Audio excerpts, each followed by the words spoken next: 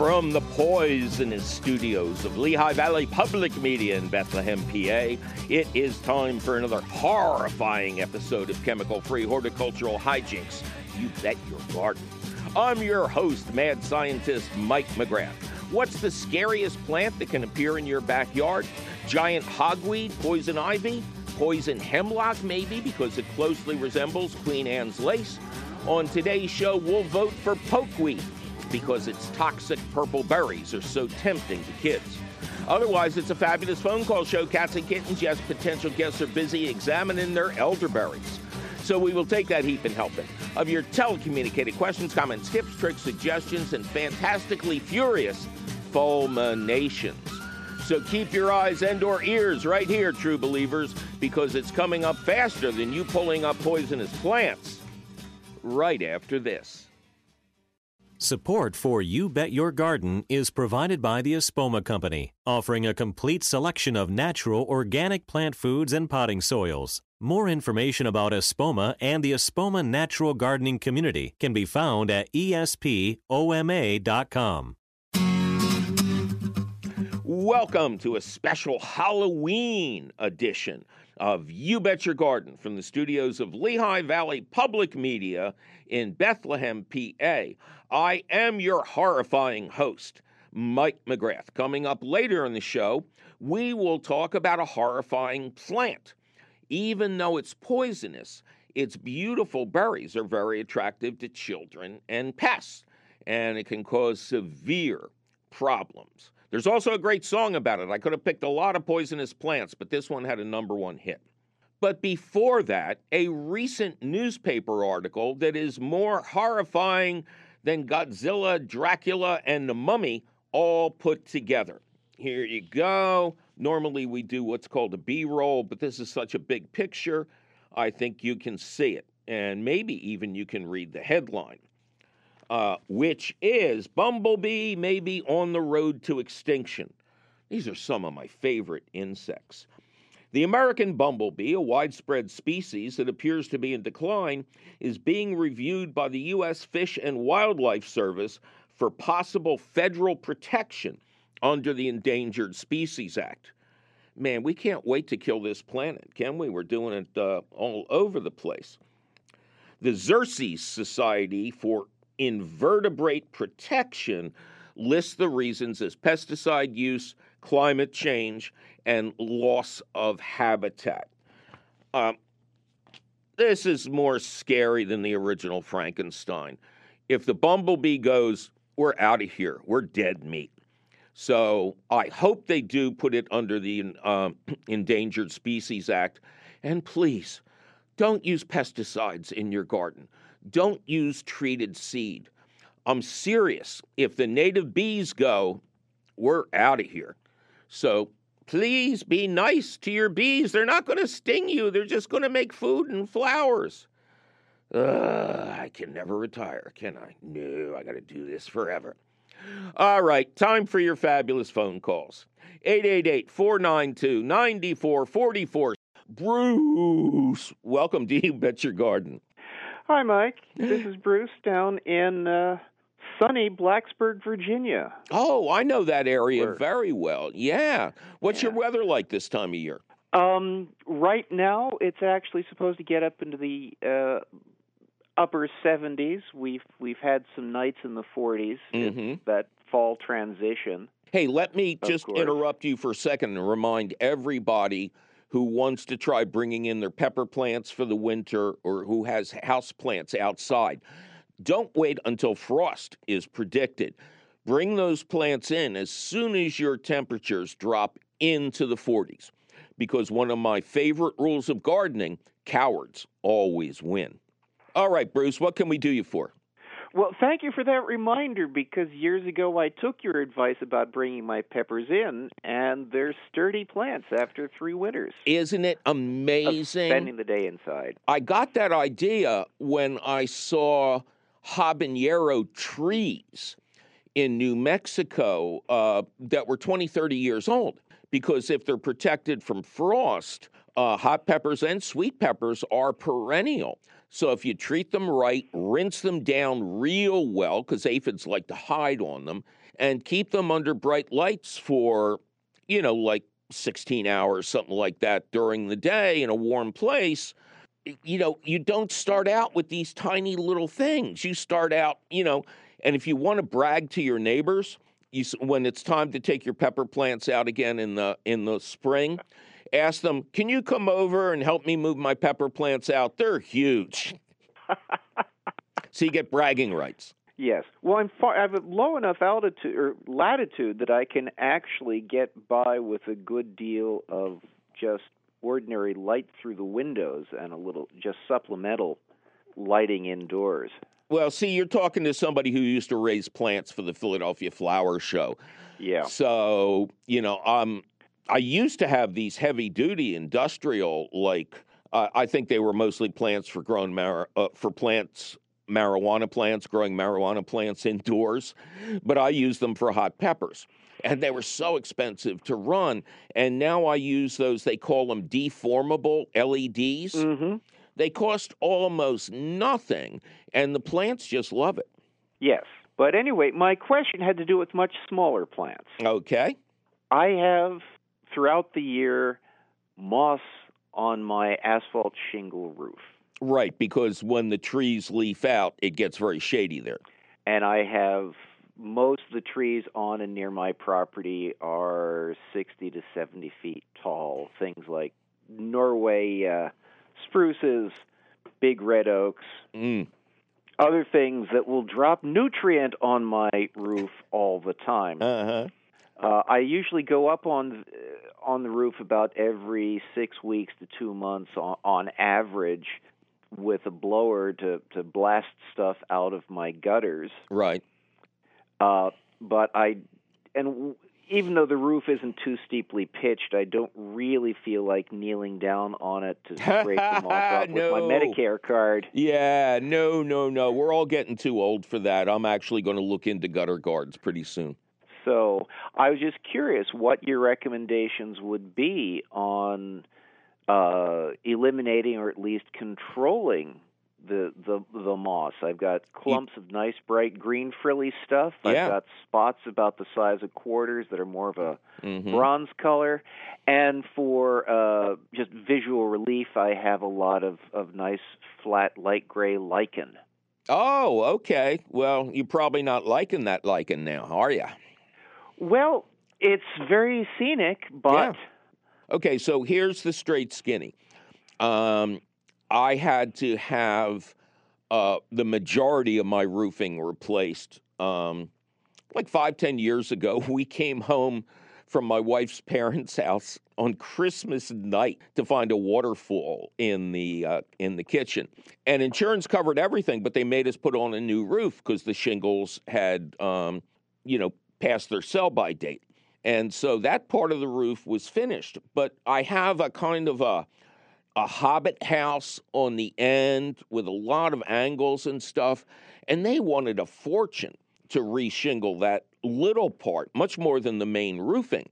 So I never did it, and thinking, well, if anything happens over here, I just won't make a claim. But what has happened is on the front side of the house that you see from the street, it has become a hobbit hole. The roof over there is completely covered with moss. And then we get into this big debate. Isn't it damaging the roof? Well, moss has no roots, so it's just there. In my opinion, it's not doing any harm. And I've had moss on that part of the house for, a good 25 years. And I like it. I would like to have it fill in more. But if you don't like your moss, and there's a divergence of opinion on whether it hurts roofing, I think it looks beautiful. So if you want to get rid of your moss, what I would suggest to you, make sure you get somebody else to hold the ladder and everything. But don't just, quote, kill it. Take it down off the roof and put it on sheets of bark. Like when you cut firewood, the bark eventually falls off. Lay the moss on top of that, put it in a shady spot with water, and you've got the beginnings of an excellent little moss display. Then it's my understanding that if you put, they make these things for the pitch of a roof that are made of zinc, and zinc is a moss repellent. So every time it rains, these zinc structures keep the moss off your roof. So it's really up to you. I love mine. Like I said, I would like to get it to fill in. And I must have let my garden beds get too acidic, because we had moss in one of the beds. And I did just what I'm saying. We put it onto tree bark, and now it's like we're just figuring out exactly the best way to display it. That's interesting. And the zinc has no toxic effect beyond keeping the moss from rejuvenating? I have to do a promised question of the week on zinc. But what I'll tell you right now is, in small amounts, zinc is an essential nutrient for people and plants. So It's not like you're putting barrels of mercury up there. I just want to make sure, because all my gutters and downspouts are going into diverters into my more or less naturalized landscape. Oh, I don't think the small amounts of zinc that will come off of that will be any problem at all. But I'll also address that issue when I do this question of the week. Oh, great. All right, Bruce? Okay, so I thank you for the idea about the bark. I no longer have sycamores the way I did growing up in Delaware County to put on, but I'll try to do that. I know my neighbor is trying to cultivate a moss patch in her yard. Oh, well, then take your moss to her. I will do that, and I will look for the zinc strips. I'm happy to have some of the color and texture on the roof, but so long as I'm still able to climb on the roof with the blower, I don't want to have a little bit of extra slipperiness underfoot. Right.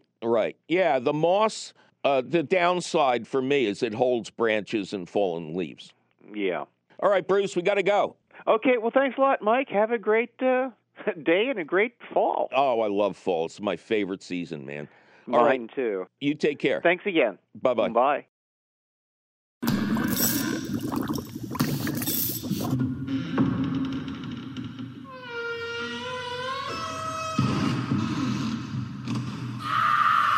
Well, it's time for me to take a little break. What? That didn't sound like a vampire. Yeah. It's time for me to take a little break and remind you that this is the best time of year to buy and plant new trees and shrubs. They're almost certainly on sale, and their survival rate is much better than when planted in the spring. But don't go shrub shopping just yet, because we'll be right back with a greatly misunderstood poisonous plant and more of your fabulous phone calls. Bet you thought I was going to say poisonous phone calls, didn't you? I'm Mike McGrath, and you're listening to a special Halloween episode of You Bet Your Garden from the studios of Lehigh Valley Public Media in Bethlehem, PA.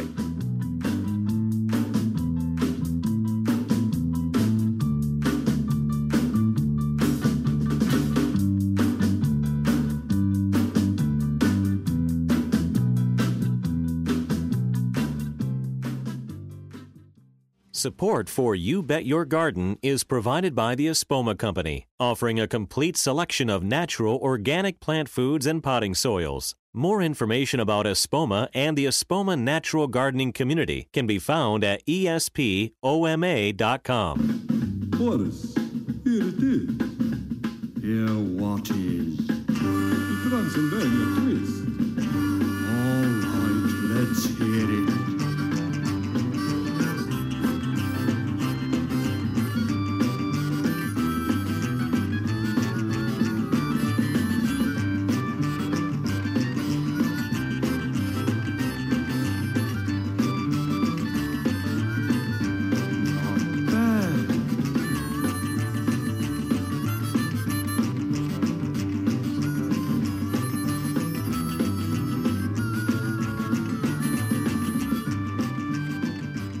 Welcome back to a horrifying Halloween special, You Bet Your Garden. See, we got the skeleton, King Kong, and Frankenstein. Oh, and we have this green dragon-like creature as well.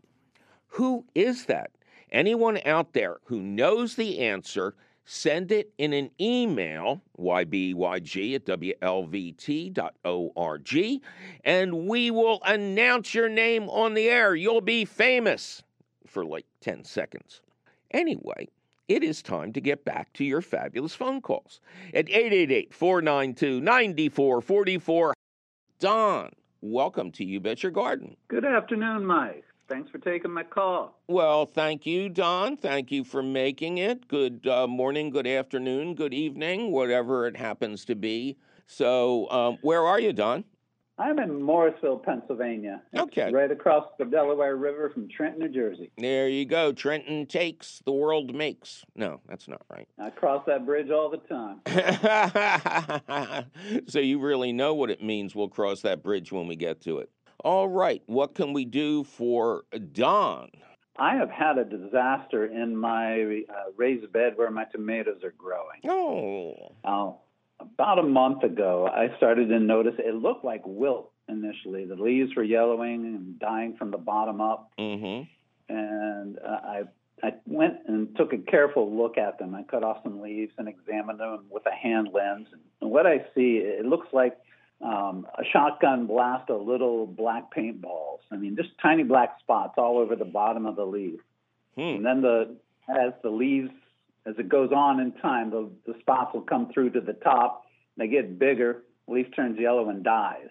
My Google research says it's either bacterial speck or bacterial spot. If I'm right, it's a disease caused by infected seed. Well, it can it's be not very common, but it can be it's common enough when it hits you. It can be infected seed, or it can come in on plants when you buy transplants. And that's how I think I got it. I did buy some transplants. They were grafted brandywines. Brandywines were grafted onto a disease-resistant rootstock. Right. And then I got another one just because it was a kind of tomato I'd never grown before, and I was curious. Right. So I had 3 of those. And there was one tomato that, that could be the problem too. It's super sweet, but I've been collecting the seed from this tomato for about 15 years. And so each year I plant it again. Right. But as a control on that, I have 2 of the other super sweet plants in different places, and they don't have it. Good. So, bacterial speck is a fatal disease. There's no cure for it this season. Now, it is very difficult to diagnose diseases by just looking at the plant. I understand. Only because tomatoes are prone to so many different diseases, and the climate keeps changing. So what would not have affected us 5 years ago is now prevalent. So you have these these dots all over your leaves. What about your fruit? The fruit so far has been, some of it has gotten infected, but most of it looks okay. Right. And the advice I was seeing on the internet, so it's got to be true, says that you can't eat the fruit. You're supposed to throw it away. Nonsense. And the fruit looks good. It looks like, brandywines look like a brandywine should. They got a few cracks right around the stem on some of them. And the cherry tomatoes, they look marvelous. They're larger than your average cherry tomato. I guess I've bred for it. Yeah, that's great. But they're delicious. I love them. But I've been afraid to eat them. No. They say you can get ill from them. That's nonsense. Okay, I like your answer. Oh, yeah. There should be a license to post on the internet or something like that. They were like, extensions, agriculture extensions for different states. Well, that's a mistake that a lot of people make. Agricultural extension offices and the ag agents do their best, but they're not really specialists. So when, they're told, we need an article on bacterial speck, they're going to go back to their old books. So it's very different than to have this kind of gestalt of coming in from 16 different directions. If the fruit shows symptoms of the bacterial speck, it is still safe to eat. Just cut away those parts, like peel the tomato and make sauce out of it. If the tomato looks good, it's a good tomato. I'm glad to hear it. And it's killing me to throw away perfectly good-looking brandy wines. Yeah, especially without me on the road, and so you don't even have a target to throw it at, right? That's right. I mean, I'm keeping it a little bit under control. When I was a flat Earth gardener, I had wilt established in my my flat Earth bed, right? And I would control it by growing indeterminate tomatoes, and I'd prune off the dead leaves or the yellowing leaves, and hope the tomato outgrew the wilt. And that's working a little bit. I mean, right now I've taken off 3 or 4 feet of leaves, but above that, it still looks good. It doesn't show symptoms yet. I mean, but it's progressing up. I'm going to lose the battle eventually. Well, yeah, but I mean, we're getting close to the finish line anyway. Now they're in raised beds, right? Yes. And I would imagine that not to plant tomatoes after tomatoes now, right? Yeah, I have 3 raised beds, so I move them around to a different bed each year, so they get 1 year on, 2 years off. How many plants do you have, and how many of them are affected, or how many of them show no signs? I have 4 plants in this one bed that shows the symptoms. All 4 have it. Even 3 that I got and 1 that I grew from my own seed. I have 2 elsewhere. I put 1 in a pot because I had an extra plant. Yeah, I sure. had the potting soil. I just put it in a pot. Good. Then I was going to throw another one away. I didn't have any place to put it, but I dug a hole in the ground and put it in the ground. There you go. And I'm glad I did. That's the best looking tomato plant I got right now. Okay. So here's what I want you to do. I want you to go out and do a major search and destroy mission. I want you to get up early one morning and, plick off. Now, you've never been given that advice, to plick something off. Yeah. No, it's usually something else. It's the end of a long day here, Don. Pluck off every discolored leaf you can find, literally everyone, and then be ready with a copper solution. Copper goes back to ancient Roman and Greece times, was used to control diseases on grapevines. So then spray what's left with copper. Don't overdo the copper, but do give it a good spraying this first time. Clean up underneath your tomato plants. Make sure there's no fallen leaves down there. I'm doing that all along. Yeah. Okay. And do you have any compost? Yes. I would spread compost underneath the affected plants. So ideally now we're starting out with perfect looking plants. There's copper involved. There is compost involved. And if one of them starts to go south really fast, you have to do what they say, which is pull it up and, put it in a trash bag and put it out with the garbage. But it sounds like your case is so mild. To me, it sounds like you could fight it. And but next year, don't use that bed for anything solanaceous. No potatoes, no tomatoes, no peppers. Eggplant? No, solanaceous. Okay. Yeah. I'll put my carrots there. Yeah. Okay. So, I think you're in good shape. Sorry it happened, but, that's, gardening is not for the timid, Don. You want everything to be perfect every year. You better take up woodworking and be good at it. Yeah, I've learned best from my mistakes. And, that's the only way men learn. A man who makes no mistakes during his lifetime will die just as ignorant as the day he was born.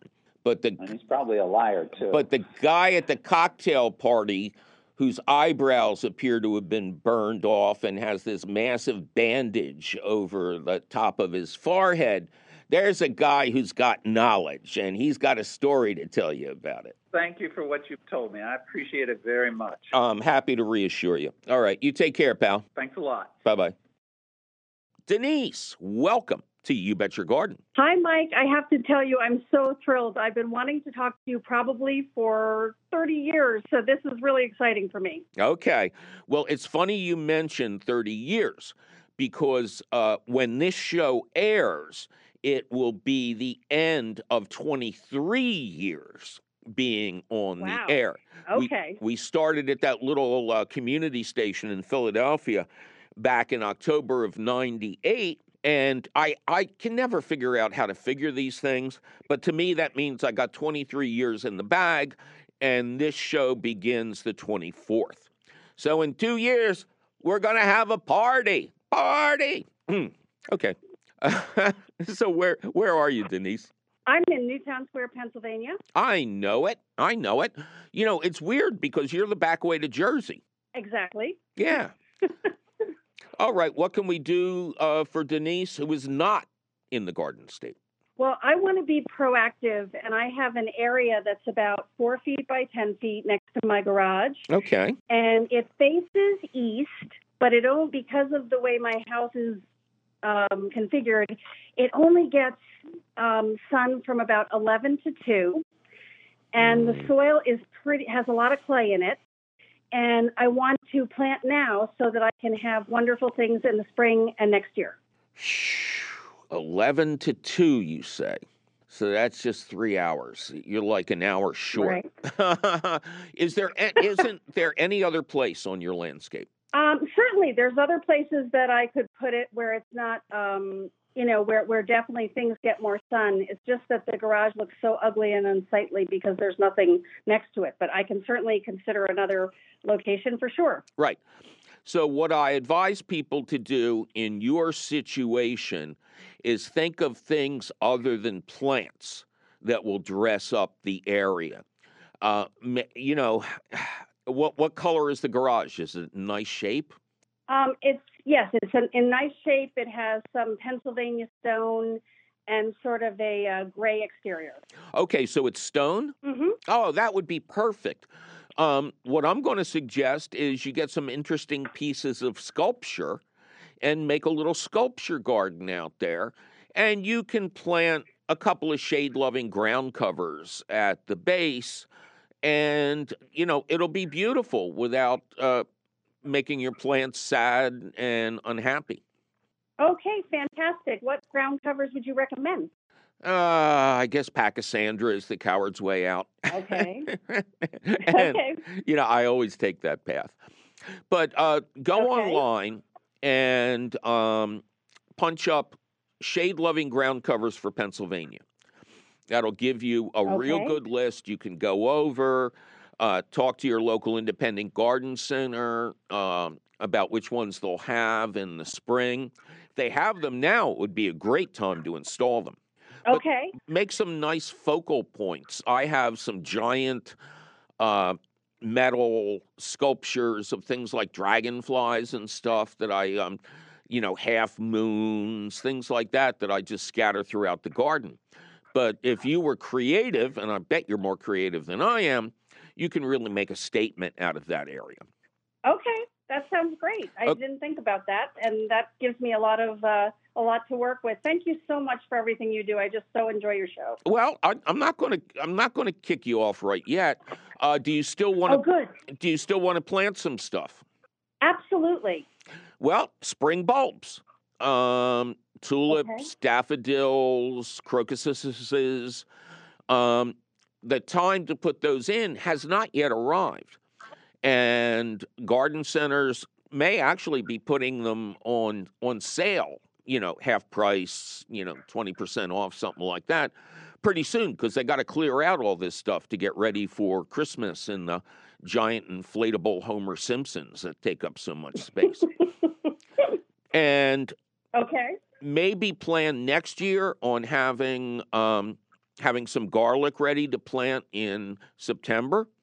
Okay. And otherwise, if you're willing to buy into a couple of season extending devices, like little tunnels with hoops in them covered with Remay, you could start salad greens now. There's no reason not to. Okay, that's great because I've actually wanted to do that, but I wasn't sure how to go about it. Yeah, I know they help underwrite the show, but still they have the best stuff that I've used. Gardens Alive sells all different varieties of row cover, season extending devices that come with their own hoops already. So, I mean, you take it out of the bag, it opens like a slinky, you put it in the ground, and everybody goes home early. Okay, sounds pretty. That sounds like it's right up my alley in terms of my skill level and needing something relatively easy. So that's good. Okay, and just remember that everybody's predicting a hellacious winter to come. So when it comes to row covers, wherever you get them, you'll have a choice of lightweight or heavyweight. You want heavyweights.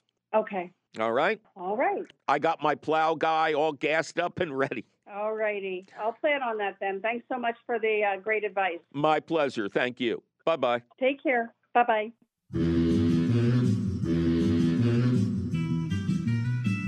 Well, it's time for me to take another little break and remind you to resist the impulse to prune anything at this time of year, or you do run the risk of losing those precious plants. They might resprout and then freeze to death. But don't go looking for the reasons why at the question and answer section of our website just yet, because we'll be right back with important information about the prettiest poisonous plant and more of your fabulous phone calls. I'm Mike McGrath, and you're listening to You Bet Your Garden from the studios of Lehigh Valley Public Media in Bethlehem, PA.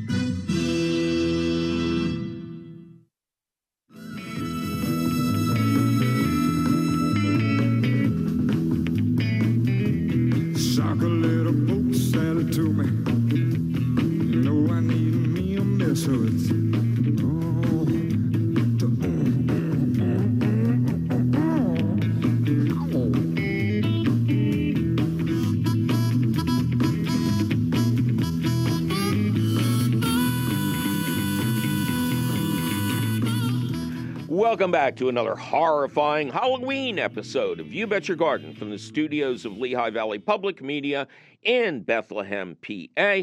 I am your horrifying host, Mike McGrath, and we're in the stretch now, cats and kittens. In just a little bit, we'll get to the question of the week, which involves a very scary plant. In the meantime, a couple more of your fabulous phone calls at 888-492-9444. Laura, welcome to You Bet Your Garden. Thank you for having me on today. Well, thank you for being had, Laura. How you doing? I'm good. I'm ready for fall. Oh, okay. Well, depending on where you live, fall is here. Where are you? I am in Buchanan, West Virginia. Oh, okay. Very good. What can we do you for? I got a bad start. I got my plants from a friend who did seed starting, and whenever I got them, they looked pretty piddly, and I didn't do any prep work to my beds. I pretty much threw them in the ground, and then we left for vacation, and it's just been a busy summer. Mm-hmm. My big question is, what can I do this fall to ensure that all the weeds have been put to bed, and I can mitigate it as much as possible now for the spring? Laura, I think all the weeds have been put to bed. They got nice blankies and pillows and hot chocolate. They're going to be really happy in the spring. There's no miracles in this business. Now, is your garden raised beds? They are, yes. Okay, good. How big are the beds? They're about 20 feet long each and 4 feet wide. Okay, that's excellent. Well, the first thing you want to do after the next rain, go out and, pull the weeds slowly from the soil level. Try to get the roots out. And don't try to, compound your mistakes by devoting like 18 hours to this and you never want to garden again. You do one bed or half a bed a day and then you move on. And then if you want some insurance, have you ever heard me talk about flame weeders? Yes. So I'm interested. They're very easy to find online or even at better independent garden centers. And all you do is screw a little camp-sized propane bottle onto the high end of the shepherd's hook. Down below is where the flame comes out, and they all have clickers now to turn the flame on without you having to light it like in the old days. Then I would just go over the beds, linger in places where there were a lot of weeds or weed seeds. Try to, essentially solarize it out of season. But go to a good independent garden center and buy high-quality plants. Because if you start with plants that are half dead, it often doesn't get any better. All right. Perfect. Good luck to you. Thank you so much. My pleasure. Take care. Bye-bye. Bye.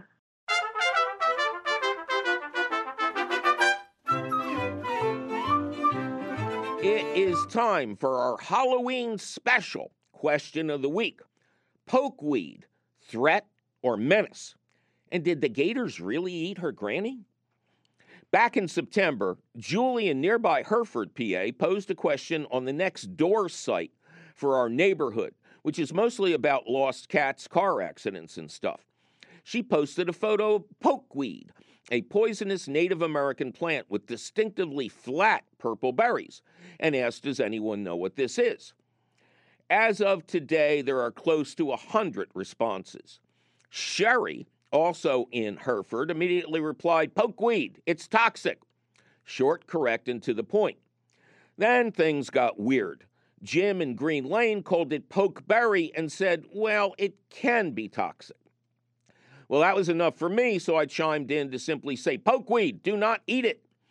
Then Ben in Quakertown shook the hornet's nest by claiming, actually, poke has a lot of health benefits if eaten right. Now that got my Irish up. You can't say things like this about a highly toxic plant. I replied that only the young leaves in spring can be eaten, and only after a repeated regimen of boiling and rinsing, as in the song Poke Salad Annie. The gators ate your granny. Adding that the berries are poisonous. Then Ben returned with a very large monkey wrench. Quote, I've never personally tried it or looked into it until briefly just now. I've heard from multiple people over the years that parts can be eaten. Upon brief research, it does seem that it's mostly the leaves, but it is also said that the berries can be eaten in very small amounts to help with certain illnesses. I have a few friends who are very into herbalist stuff, and they have said that they've eaten it or mentioned its health benefits. That's all I know. This is exactly why I warn people to stick to reputable websites and not irresponsible chatter. Always stick with the safest advice. Never lead people closer to the river Styx. Then Ben pulls around again, claiming that his younger sister ate a few when they were kids, and the hospital said not to bother coming in. That would be a pricey lawsuit today. John in Upper Saucon jumped to my defense with criminy. If Mike McGrath says don't eat it, don't eat it. Followed by blush-worthy compliments. Thank you, John. Then Stella from Springfield, PA, sent the scariest note. I'm quite surprised at these responses because I have one of these plants and I've been treating it as elderberry for years, making a syrup and using it for myself and my grandkids. Yeah, they look similar, but here are the differences. Some of the research on pokeberry shows that it is not as toxic as people believe and is even used to make jelly. I can never retire, can I? I will continue to research this topic, but I guess to be on the safe side, I'll just buy elderberry syrup from now on. Boom! The pokeweed berries in her cited article's photo look nothing like the American pokeweed, P. americana, that grows wild all over our area. Oh, and neither plant looks anything like elderberries. They're round. These are flat. Although simply called pokeweed in the article, a little research showed it to be a vastly different variety whose common name is Indian pokeweed, which is native to India and the Far East and can now be found in Europe, not the Native Americans I thought it meant. There is also a Mexican pokeweed, but little seems to be known about these other species. There are around 30 different varieties worldwide, and all are presumed to be toxic to mammals, but not birds, who gleefully spread the seeds. It turns out that there are many recorded fatalities among grazing farm animals, but few reports of human death. However, humans who eat the berries, stems, and or roots of this plant may wish they were dead. The National Poison Control Center puts it succinctly. Pokeberries are found in grape-like clusters on tall perennials with purple-red stems. Eating several berries can cause pain, nausea, vomiting, and diarrhea. Adults have eaten the roots, mistaking them for medicinal plants. Serious gastrointestinal problems have occurred, including bloody vomiting, bloody diarrhea, and dangerously low blood pressure. Charming! Now, what can be eaten very carefully is poke salad or poke salé. In regions of the American South and other rural areas, gathering poke salad in the spring is an annual but somewhat dangerous event. The gatherers, like the made famous by song Poke Salad Annie, clip off the very youngest leaves, take them home, and boil and rinse them 3 times to remove most of the toxins. The result is mixed with other spring greens, including dandelion leaves, purslane, wild onion, and wild garlic, and cooked down in a pot with water and eaten as a soup or stew, with the leftover liquid, called pot liquor, especially prized. But let me make it clear, these spring tonics are poverty foods that supply essential vitamins, minerals, and naturally occurring phytochemicals to people who have little to no food to eat after winter. Before you decide to try anything like this, take a class on foraging from a reputable source. Do not trust unaffiliated sources. As they say about wild mushrooms, there are old mushroom hunters and there are bold mushroom hunters. But there are no old, bold mushroom hunters. And if you're picking poke down south, be sure to be aware of your surroundings, lest gators eat you like they ate Granny.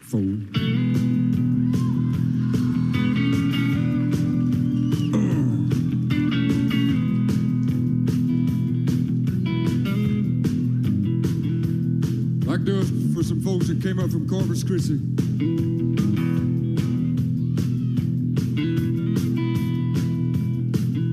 Now, some of y'all that still ain't never been down south.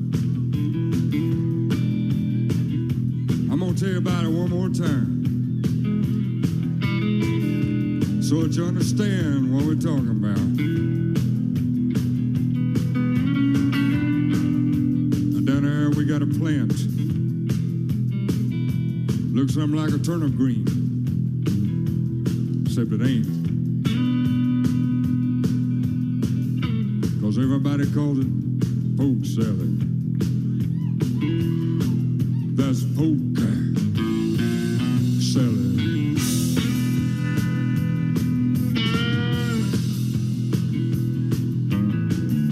Now I used to know a girl lived down there. She'd go out in the evenings and pick her a little bit of it, carry it home and cook it for supper. And if she had any left over, she'd hang it out on the clothesline and dry it out and smoke it. But she did all right, y'all.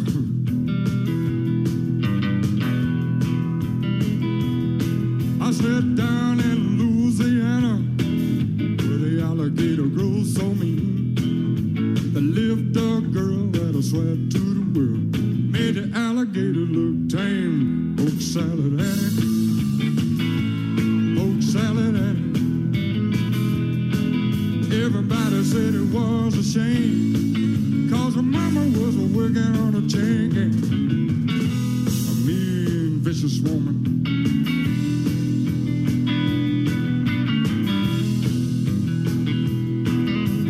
Every day for supper time, go down by the truck patch, pick her mess of poke salad, carry it home in a tow sack. Poke salad Annie, the gator got your granny. Chomp, chomp. Everybody said it was a shame, 'cause her mama was working on a chain gang. Richard, spiteful, straight razor-toned woman.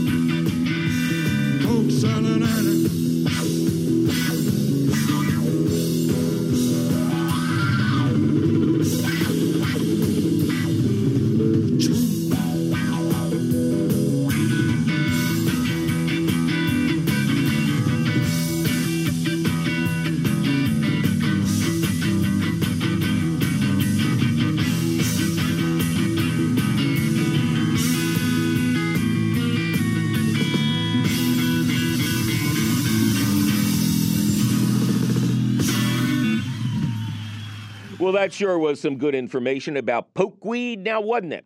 Luckily, you can read that article over at your leisure or your leisure, because the question of the week appears in print at the Gardens Alive website. Just click the link for the question of the week at our website, which is still and will forever be youbetyourgarden.org.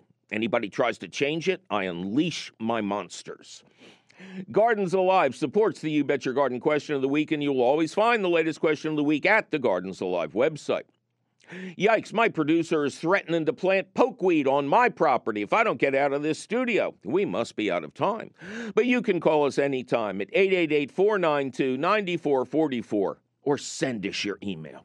You're tired, you're poor, you're wretched emails teeming towards our garden shore at ybyg@wlvt.org. Please include your location, or Godzilla will come and get you.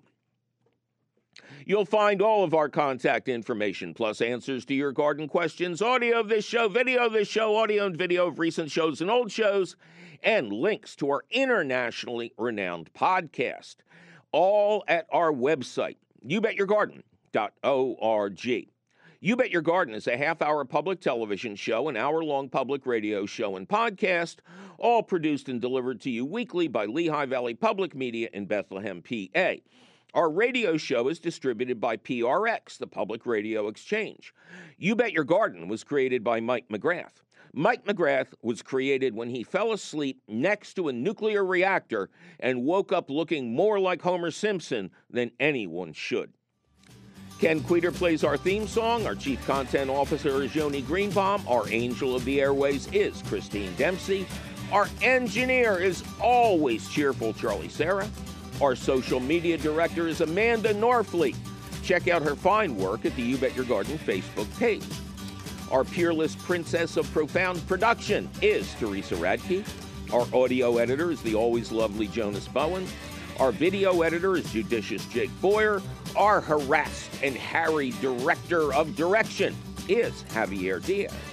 Our usual gang of idiots often includes Jazzy Jeff Frederick, the esteemed Eric Werner, Zach the Tack Wisniewski, Jacob Morris, and whoever else happens to be around.